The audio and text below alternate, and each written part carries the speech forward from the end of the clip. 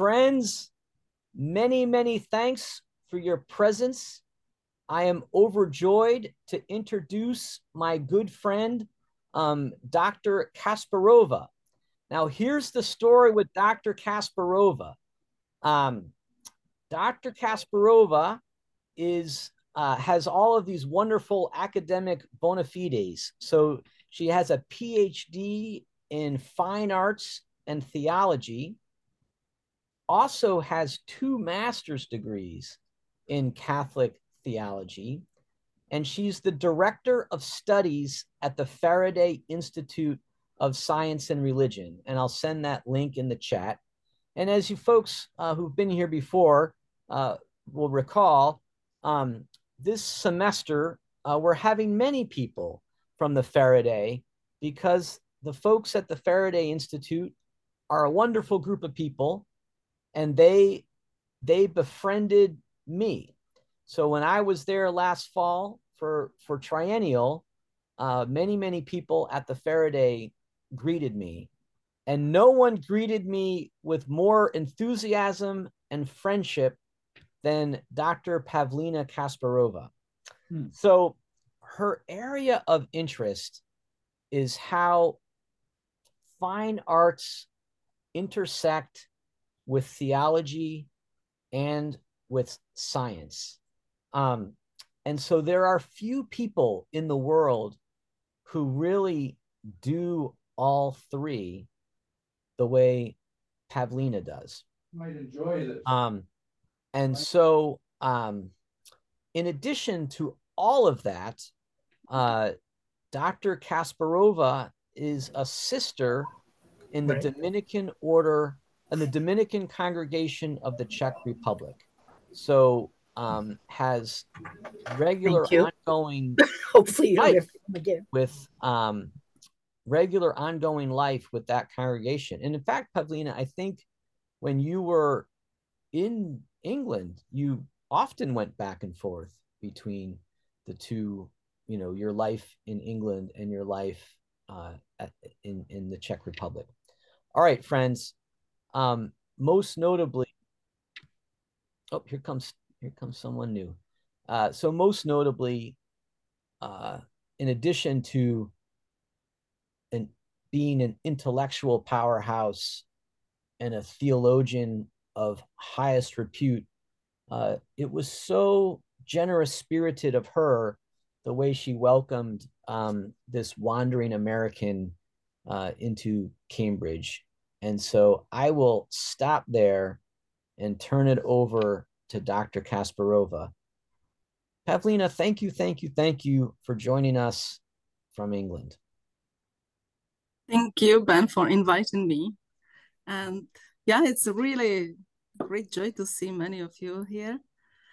Ben asked me today if the session can be recorded. So with hesitation, I agreed, because you will hear that sometimes I struggle to express myself, not only because it's my second language in which I will give this presentation, but it's also sometimes the ambiguity of the fact that art doesn't have a verbal language, to be honest. So talking about art and spirituality might be tricky, because we use expression means which hardly scratch the surface.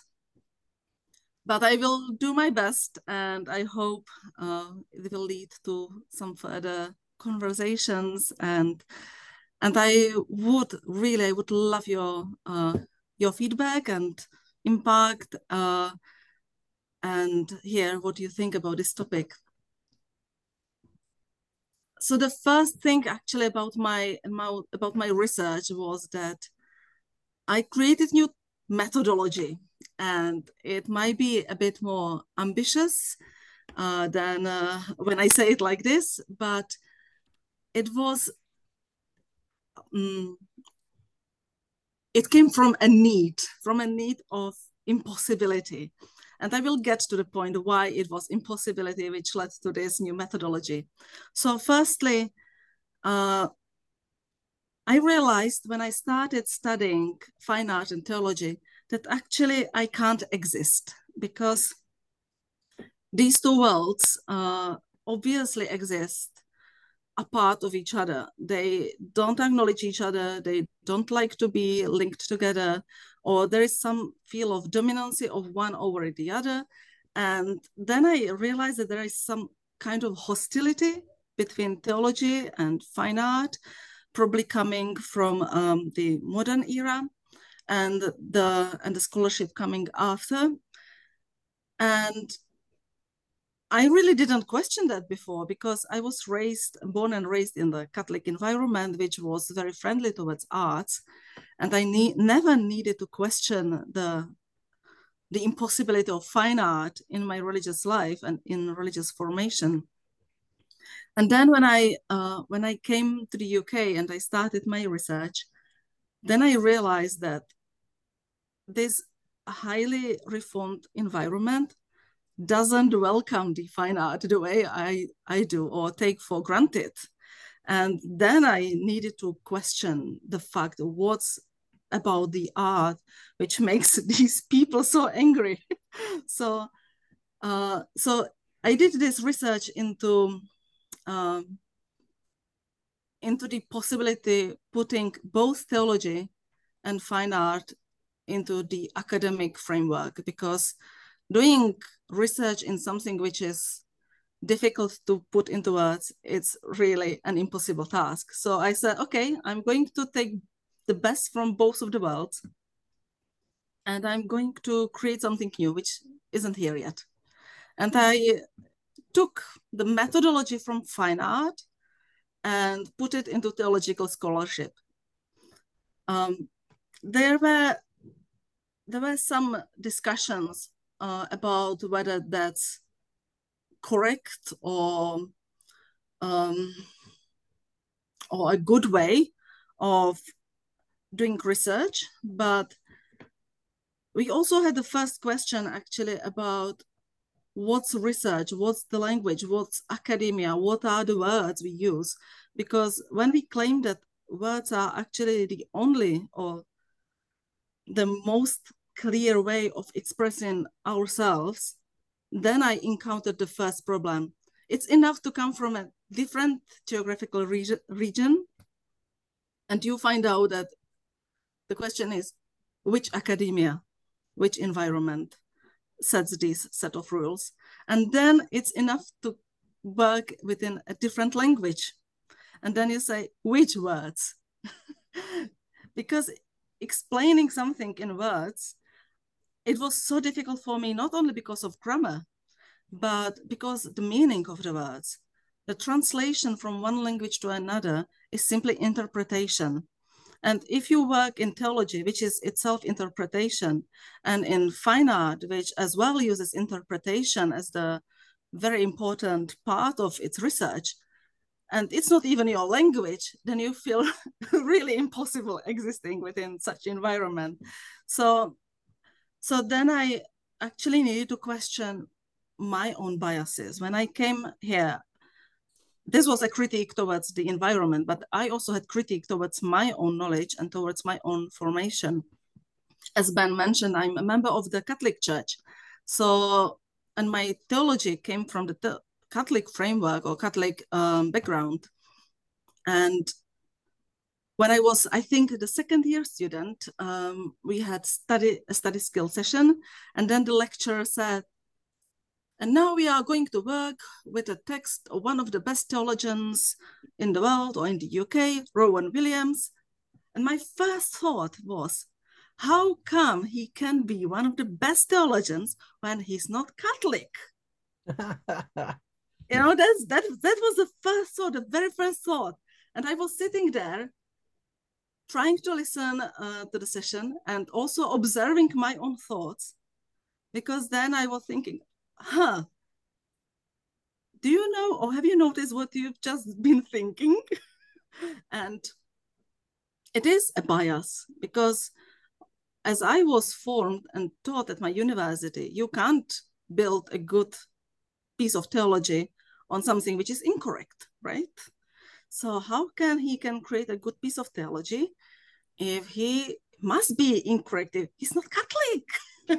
And I was observing myself, thinking about all these questions, and also approaching the knowledge that if I'm going to surround myself with this kind of thinking and feeling free to use different sorts of theology in my own theological research, I will be questioned in my own environment, which is the Catholic one.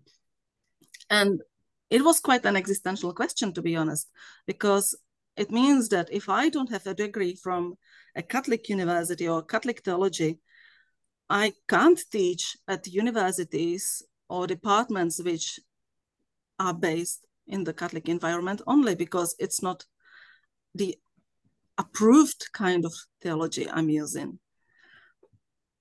So it really became an existential question for me, whether I'm going to do theology which is not predominantly Catholic, whether I'm going to use a methodology which has very little or next to non-existence in the research in theology, or also what's my career going to be if I'm a female theologian within the Catholic Church, because I'm not an ordinand, I will never be.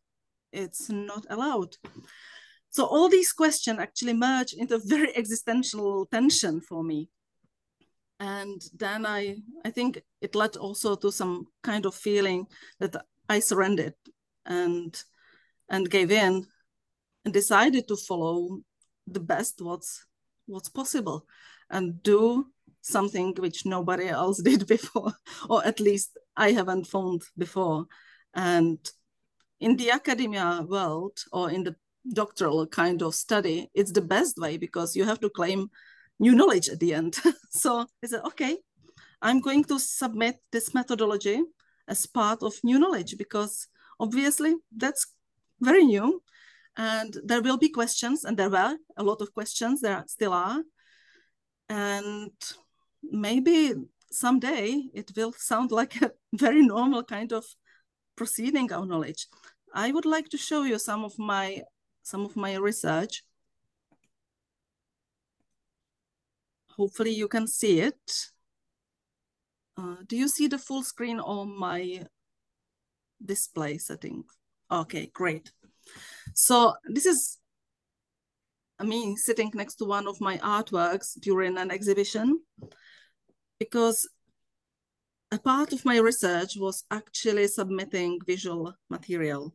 And the visual material is something which I'm using as a substantial part of my data collection. And as I said, again, it's difficult to work with this kind of material because you really don't know what to look for. And therefore, I submitted a methodology because I felt like the most important thing for us is to create something which somebody else can replicate. Yeah. So this is a methodology cycle which I created. It was fusing of two methods. One of them was theological reflection, and the second one was practice-based research. So art practice together with theological reflection. And as I said, I took pieces from both of my disciplines that time and created this plan for assessing the thinking process. And then you can see it when I put the artwork in. And I submitted 12 art projects over the period of 4.5 years when I did my research. And you can see the thinking process here when I'm showing where these brackets before, as I showed before, sorry. Yeah, here, when I just put these brackets, but how they look when I fill them with the artwork. So it wasn't only the artwork in an assessment way, but it was also the practice, as I said. So the whole process of thinking about art and how I create art is part of the data set. And you can see here that the numbers or the circles, including some artworks, are connected, and some of them influence the others. And they also show how I clarified some thoughts or how they led to some other pieces of work because they needed to address something specific in my research.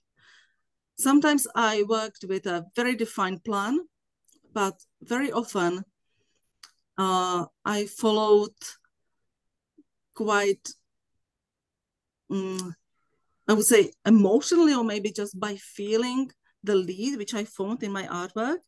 And I couldn't say exactly what the part is. And that's what I do in my second research. I can talk about at the end when I'm putting psychology, the science in it, but it's not this research yet. And you also see how I work with the assessment of the artworks when I needed to create theology, because there was a very good question from one of my supervisors when I was at the end of my first stage of study. And she said, oh, it all looks very nice, but you have to submit a solid piece of theology. And so I honed my ideas together, and I said, okay, so where's the theology here? Where's the process? Where's the way of thinking? And I was simply finding the lines of my thinking within my art process. So it's very much of self-observation and reflection on the art, of the art process.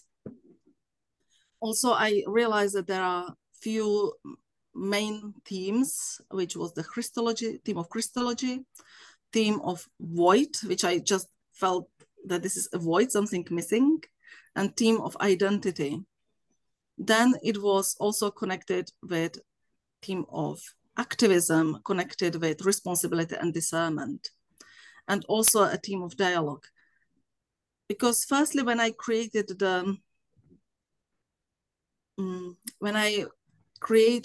my artwork, I was asking myself, what is the art for in theology? And then I found some resources in the Catholic teaching, in Reformed teaching, and the final end of it is human development and redemption. And the human development for me was very well embodied in the theme of Christology. So I realized that the theme of body itself is very important for me and for my research. And then when you find out the main theme, you also see how the theme shows why you chose pieces as you did, what you are addressing by these themes, and how they sit within the theology and within your own vocation. And I was actually creating firstly, it was the research question, because my original research question was called the use of light installations in contemporary ecclesiastical art. It was very different from what I submitted, because what I submitted was art as a living theology, exploring artist's vocation. And I needed to justify this shift. And the shift was that when I started working, or when I started my research, I knew what I want to do. When I was almost at the end, I had no idea, because the topic was become wider and wider and wider, and I was still digging deeper into something. And then some of my supervisors again asked me, how many theses do you want to write? You have to decide for one topic, because you are not having enough time to address all these things. And therefore I said, okay, I'm going to address who are the artists for the church. Because if there is an artist and there is the ability of create, then there has to be Christ, in which image we were created. And this Christ have to have identity of artist. So what's the identity of artist within Christology? And this was my main question throughout the whole research. And now this is one of my artworks, which you could see before, and it was called Tree of Life. And you also notice that I was addressing the theme of responsibility, activism, and discernment. And I was recreating this part of probably a theme of crucifixion. I'm saying probably because when you look at it, it's actually not crucifixion because it's a body, it's some of images of nature, and there is just some kind of posture. But if you are trained or formed in Christian theology, it will remind you crucifixion. And that's something which I call theological suggestion. So we can actually share with people who are not formed theologically or religiously or don't know too much about Christianity because they weren't exposed to these images. And they will probably not read this image as crucifixion. But if you are a Christian and you were exposed to these religious images, you will recognize some symbols and they will mean something for you. But I wanted to make this artwork for a dialogue about sustainability and ecology, because this is a theme which we share with everyone in the world. And it was my main purpose for this piece was to create a dialogue, a platform for dialogue with everyone. So you don't need to be religiously formed to talk about something which is important, which connects everyone. And this something which connects everyone is the responsibility for our world. Also, I worked with a different kind of media, and it was a very specific phenomenon. If you come to Cambridge, you will notice that Cambridge is a city of lost gloves. You will see them everywhere. When you walk on the street, on the pavement, you will see them on the fences, just lying on the pavements, or people will sometimes arrange them somewhere because there is probably the hope that somebody will find their lost glove and will return for that. And it was such a fascinating thing for me. So when I came here the first year, I started taking photo of them.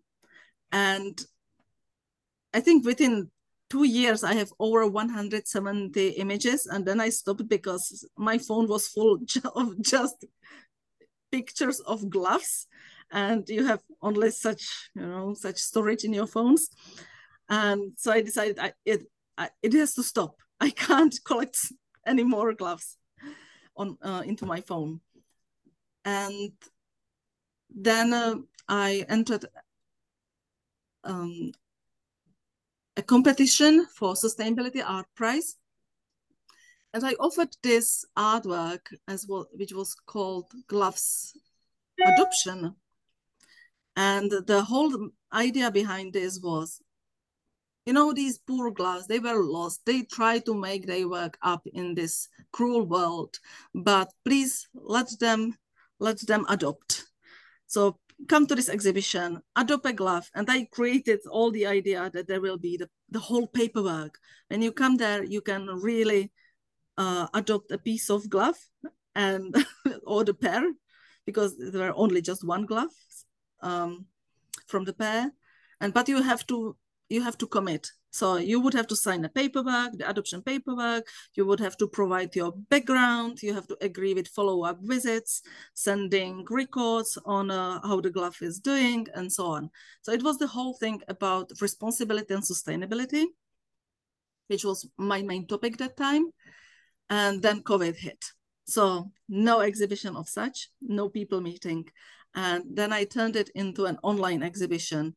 And I created this very kitschy kind of campaign, which I called really fake campaign. And I made these like 10 cards saying a story of lost gloves. So I will show you now. You can read the story and see the images. I will read it for the podcast. Handlessness may affect anyone, does not ask about age or about the future. It changes one's character, turns lives upside down, and demolishes appearance. It doesn't care about the past, social status, or previous accomplishments. These gloves are in danger of pathological behavior and trafficking. They experience loneliness, anxieties, illnesses, and loss of dignity. They do not have access to many benefits which others take for granted. Monitoring the situation showed that from 2017 to 2020, no significant change occurred. Hundreds of gloves exist on the Cambridge streets without being paid attention.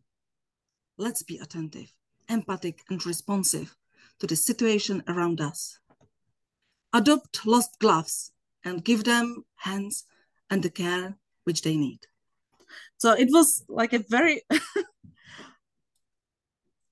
emotional story, which should be somehow funny as well. You know, it was a joke in some way, but it had also the other part. So if you were there to enjoy the exhibition, you would just amuse yourself. But the other part of the exhibition or the project, as I then worked with it within my whole research, was that when I was collecting these gloves, they were pretty disgusting. As you could see, some of them were really bad. And I collected some of them. I washed them many times. I mended them, prepared for the adoption. And my own experience was that I really hated having them at home, because for me, they were still dirty. I still remembered how they smelled, where I found them. And it led me to asking a question: can people restore dignity once it was lost? And if you change the word from gloves to people, we really sometimes get used to people on the streets. We don't pay attention. We try not to think about them too much as people, but rather as objects just appearing on the streets, because we feel very badly otherwise. And that's how this project actually made it into my whole discernment framework within my research, and thinking about theology and art and spirituality and how they merge together and how they can actually work as metaphors or symbols of something different. And because we work with these symbols and metaphors, we can push the idea further. Because when you start with something which is stated from the beginning, the usual reaction is that you resist. You already have prepared mechanisms to resist. When you think about social injustices, we simply have coping mechanisms and we shut down. When we think about some theological problems or differences, for example, an image within the church or artwork within the church, you shut down, because if your tradition is not to use them, or you were taught that you can't actually use them because they are dangerous, you will immediately shut down. So for me, the thing was, how can I sneak the idea in? How can I show you without telling too much? And firstly, I wanted to create something which we can see together, and then base the language on what we've seen, what we've experienced. And the main purpose was to use this ambiguity as the main advantage, because I sometimes found words being very limited, and we simply can't get anywhere anymore in our dialogues and in our discussions about topics which can be sensitive or don't make us feel happy. And then we simply turn into something which we learned to do all the time. So this was really to deconstruct our mechanisms to start talking in a different way about what we've seen and experienced. Okay, so this was my main project. My second project, which I'm working on right now, is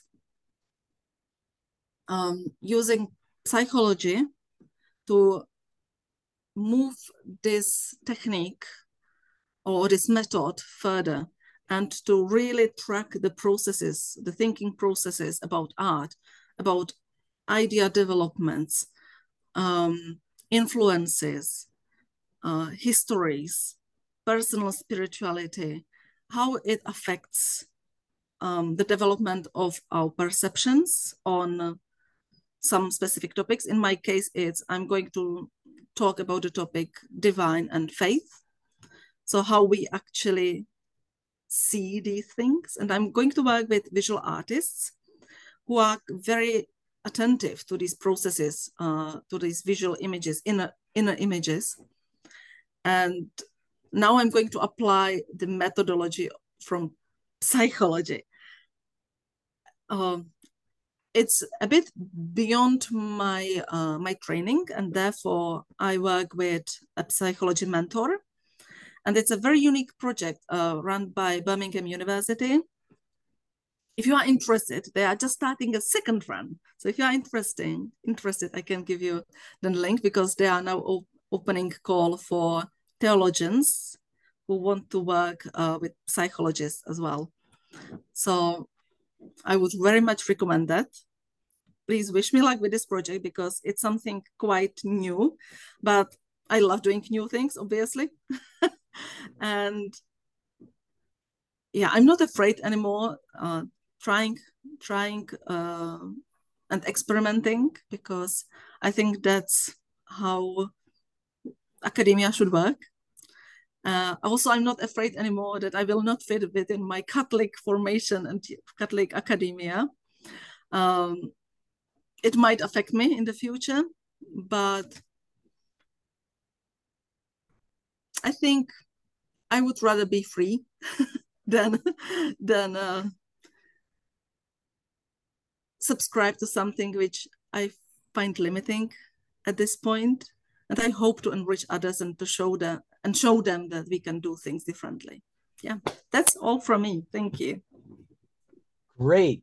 Dr. Kasparova, I personally have a lot of questions. I have a question, but I really want to open it up to other people's questions. Does anybody have a burning question that you want to ask our expert here? And if no one shouts out, I'm going to ask my question. Well, I kind of had one. All right, go for it. Dr. Duffy's a program director and an MDiv. He's an MD, MDiv. Yeah, not too many. Good. I was struck by what you said initially about that tension between kind of the theological and the artistic. And I was just wondering, because kind of the Christian message oftentimes is very concrete in what it reveals, what it states. Is a degree of kind of the abstractness of the art, is that have the potential to create some of that tension, in that when something becomes too abstract, kind of the Christian side of things may sometimes not be able to relate to what it is actually trying to portray or to say? Yeah, I think the main problem within the whole conflict was that or do you mean actually the tension between Christian denominations perceiving the art, or yeah, or accepting it? That they might be a little bit reluctant to accept it because maybe it's too abstract and it doesn't maybe become clear enough as to what it's trying to say or to state. Yeah, there's a good point, because the first some of the first requirements for art stated for like religious art. I don't believe in in the connection of the words religious and art like one label, because I think art can be religious when it's used for religious purposes, and it still doesn't need to show anything religious. But it's a different story. So the first thing is that it should be truthful, it should be good, and it should be used for good purpose. And so the truthful thing is that we very often thought about the truthfulness as figurative, and that's the main problem. Because then it says only figurative art can be truthful because it shows the world as it is. It never shows the world as it is. A photography doesn't show world as it is, otherwise it wouldn't be art. How you actually perceive world is a very personal information. I have no idea how you perceive images which you see. I only know how I see something, and then the artwork actually should do something else. It shouldn't just copy the perception. But the other thing is that the purpose of the art is different. So what's actually the purpose? Should it illustrate some stories, or should it lead to devotional affection, or should it just be to please your life, you know, or for like the light purpose, because it's the aesthetics of art. It's just really to please us, to be honest.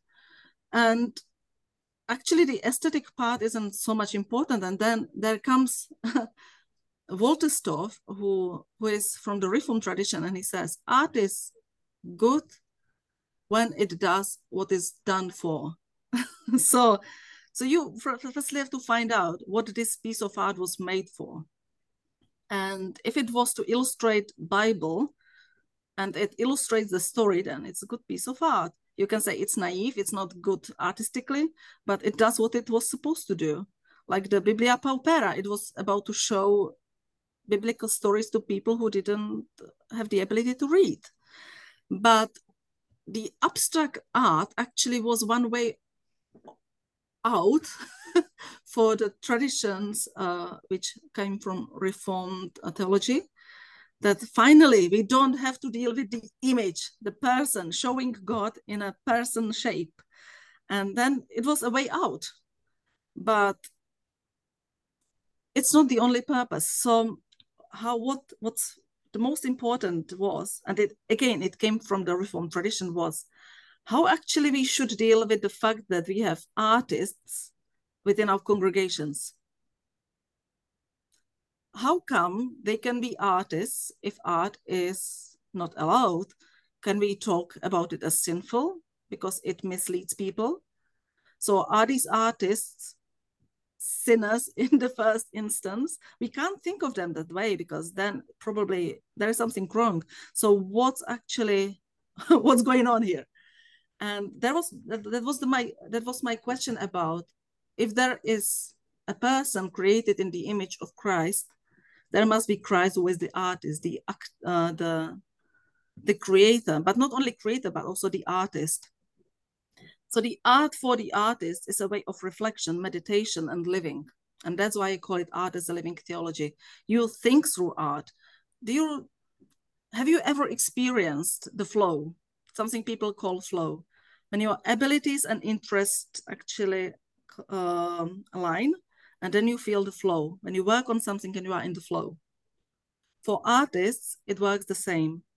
So you actually get into a stage where your skills can follow your thoughts, and then you are able to create something which never existed before. In that moment, you can say that you are actually joining your creator in creating. You are following. It's a way of spirituality. It's not a sin. It's a way of understanding God and understanding yourself as creation of God. So it was a big, really roundabout around the whole problem with art within the Reformed churches, because we actually don't need to think about worshiping art, because there is no worshiping of art, but we can think about making art as an individual spirituality. Thank you. Yeah. Other thoughts, questions? All right, I got a question. So it strikes me that art is a language that seeks to that art is a language that explores mystery, and that in order to explore mystery, one must have imagination. And I don't think in our churches or synagogues or mosques, I don't think we do imagination and mystery well. I think this is what maybe Dr. Duffy was talking about. This idea of like religion is, theologians are serious people and come up with syllogisms and rules and a line of logic to discern, truth, right? Now, so I guess my question is, how do we build a bridge between the mystery and imagination of who God is? Because ultimately God is mystery. And the lived experience of our lives as faithful people in community.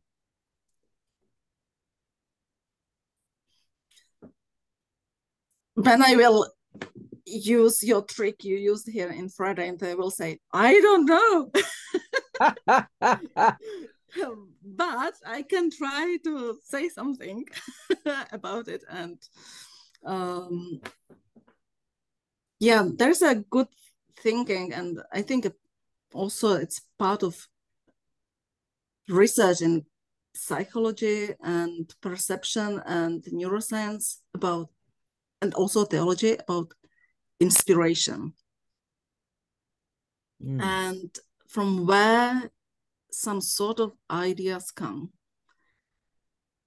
And it very much depends on your position. Then we have to be very careful from which position we talk, because each position has already created rules for what inspiration is and how it works.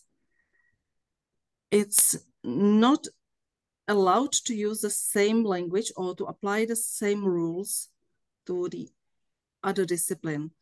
It was my main experience when I did my interdisciplinary research that sometimes I used words which I was very sure about in my own language department. For example, a word talent or gift. And then I really clashed badly with the artists, because then there is obviously a whole theory of a gift, what gift is. And simply I applied my theological understanding on it. Like, which is a grace given for free. Understanding very, very much based on Aquinas. But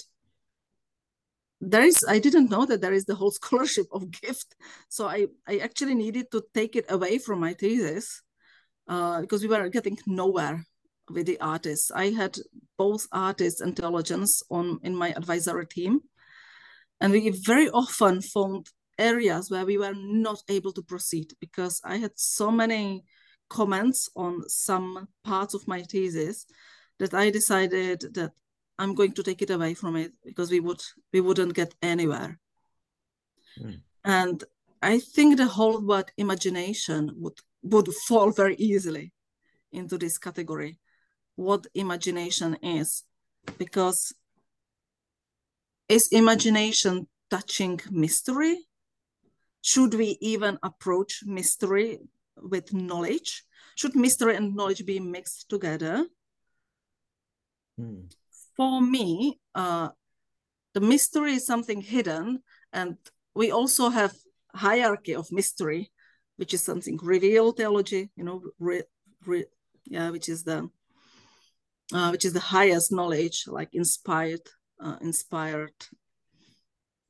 teaching, like the Bible, for example. and or you know, or even Quran and other scriptures. But also there is shared knowledge or traditions which are based on something which was believed in a community. So I think that we can understand mystery without revealing it. And you use imagination every day. If you wouldn't, you would wake up and you would think, what this funny thing, the funny thing in your bathroom with the fluffy end is for. You wouldn't know that it's your toothbrush, because if you didn't have enough imagination, you would simply forget every day. So your imagination creates knowledge and you know what to do with the things. But it's a quite a poor example, to be honest.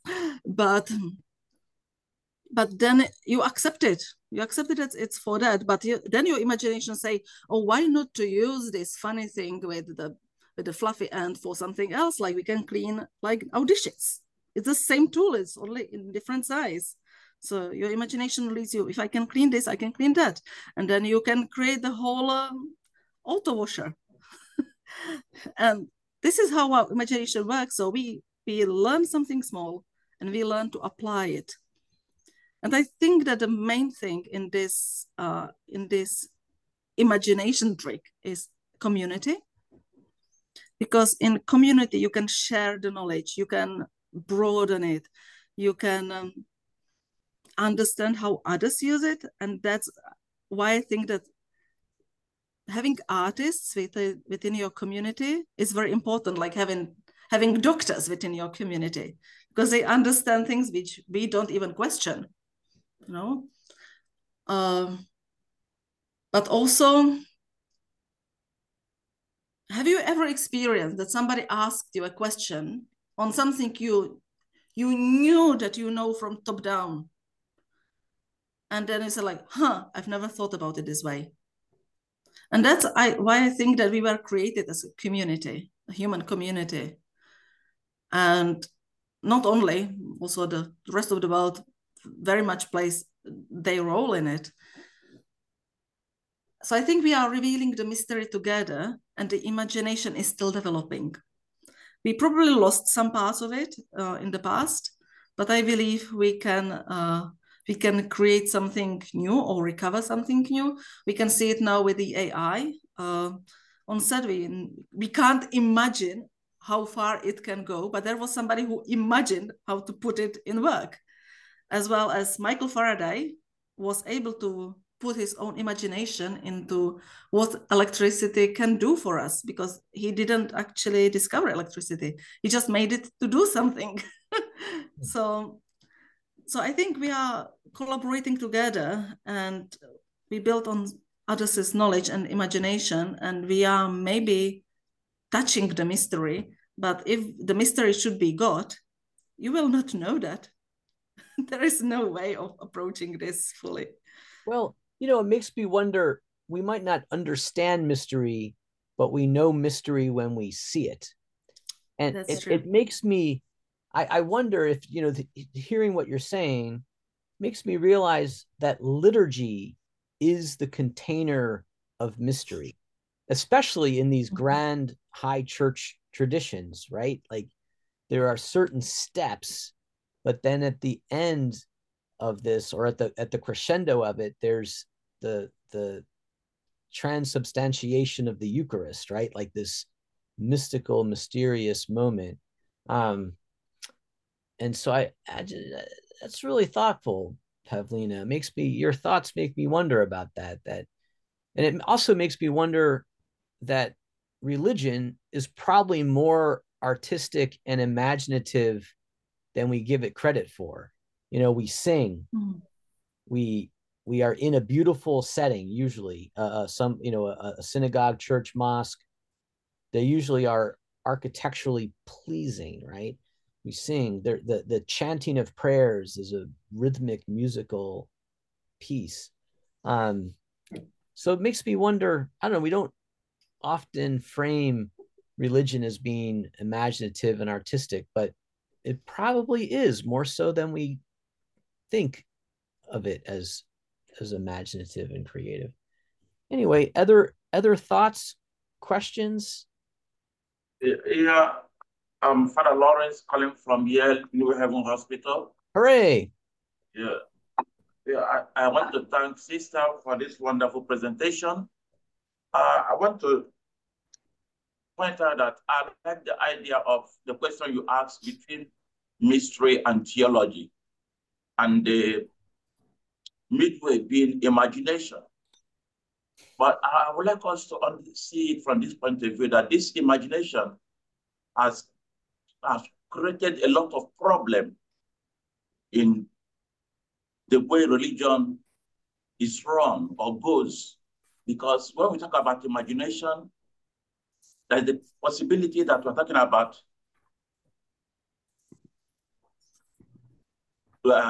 relativity, we're talking about contextuality, and all these have affected the way we see and understand religion in the world today.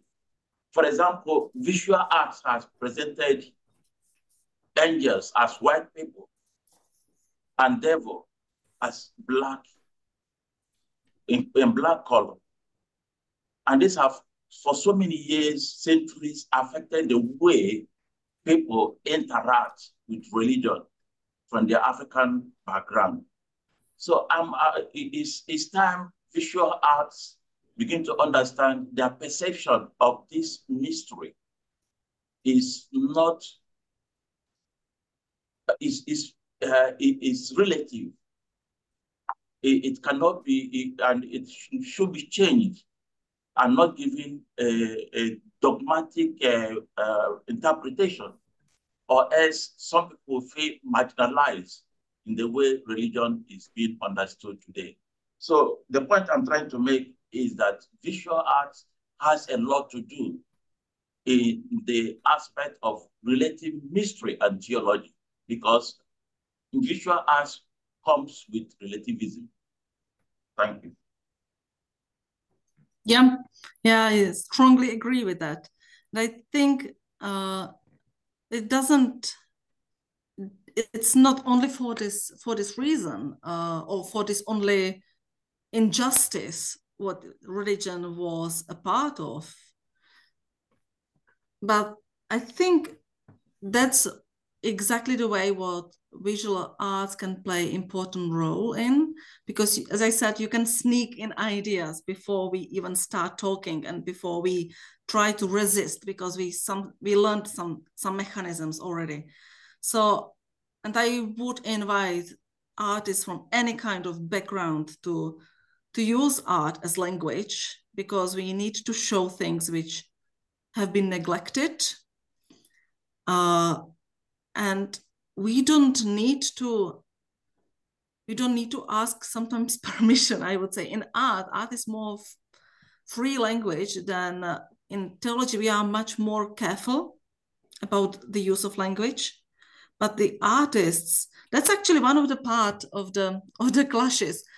Art was so often or for so long used as a tool for religious propaganda that it felt it needs to be freed. And that's what happened during modernism. It was freed from academia and from religious domination. And it claimed its own independence. So we can call modernism a period of art independence. But the question is whether the resistance is too angry, because it says we want to have nothing with you anymore. And the words like religion, faith, divine, transcendent, and so on are so badly misunderstood, and you can't even use them in art scholarship, because people are absolutely oversensitive to its use, because they say they are so religiously based or theologically based that we can't use them for something just nothing to do with theology. Friends. So this, yeah. Sorry, go ahead. No worries. That's it. Okay, because we are at the top of the hour. And so, Dr. Kasparova, you have given us much to think about. Art, imagination, mystery, theology, community. Ay, ay, ay, ay, ay. So much. Friends, our next talk is on March 7th, and it's a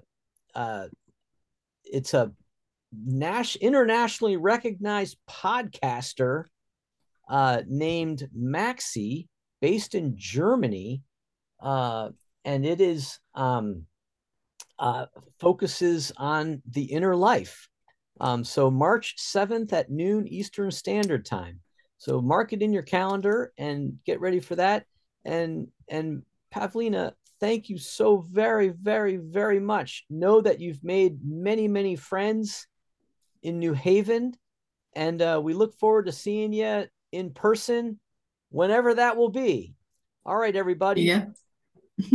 Peace out, everyone. Thank you.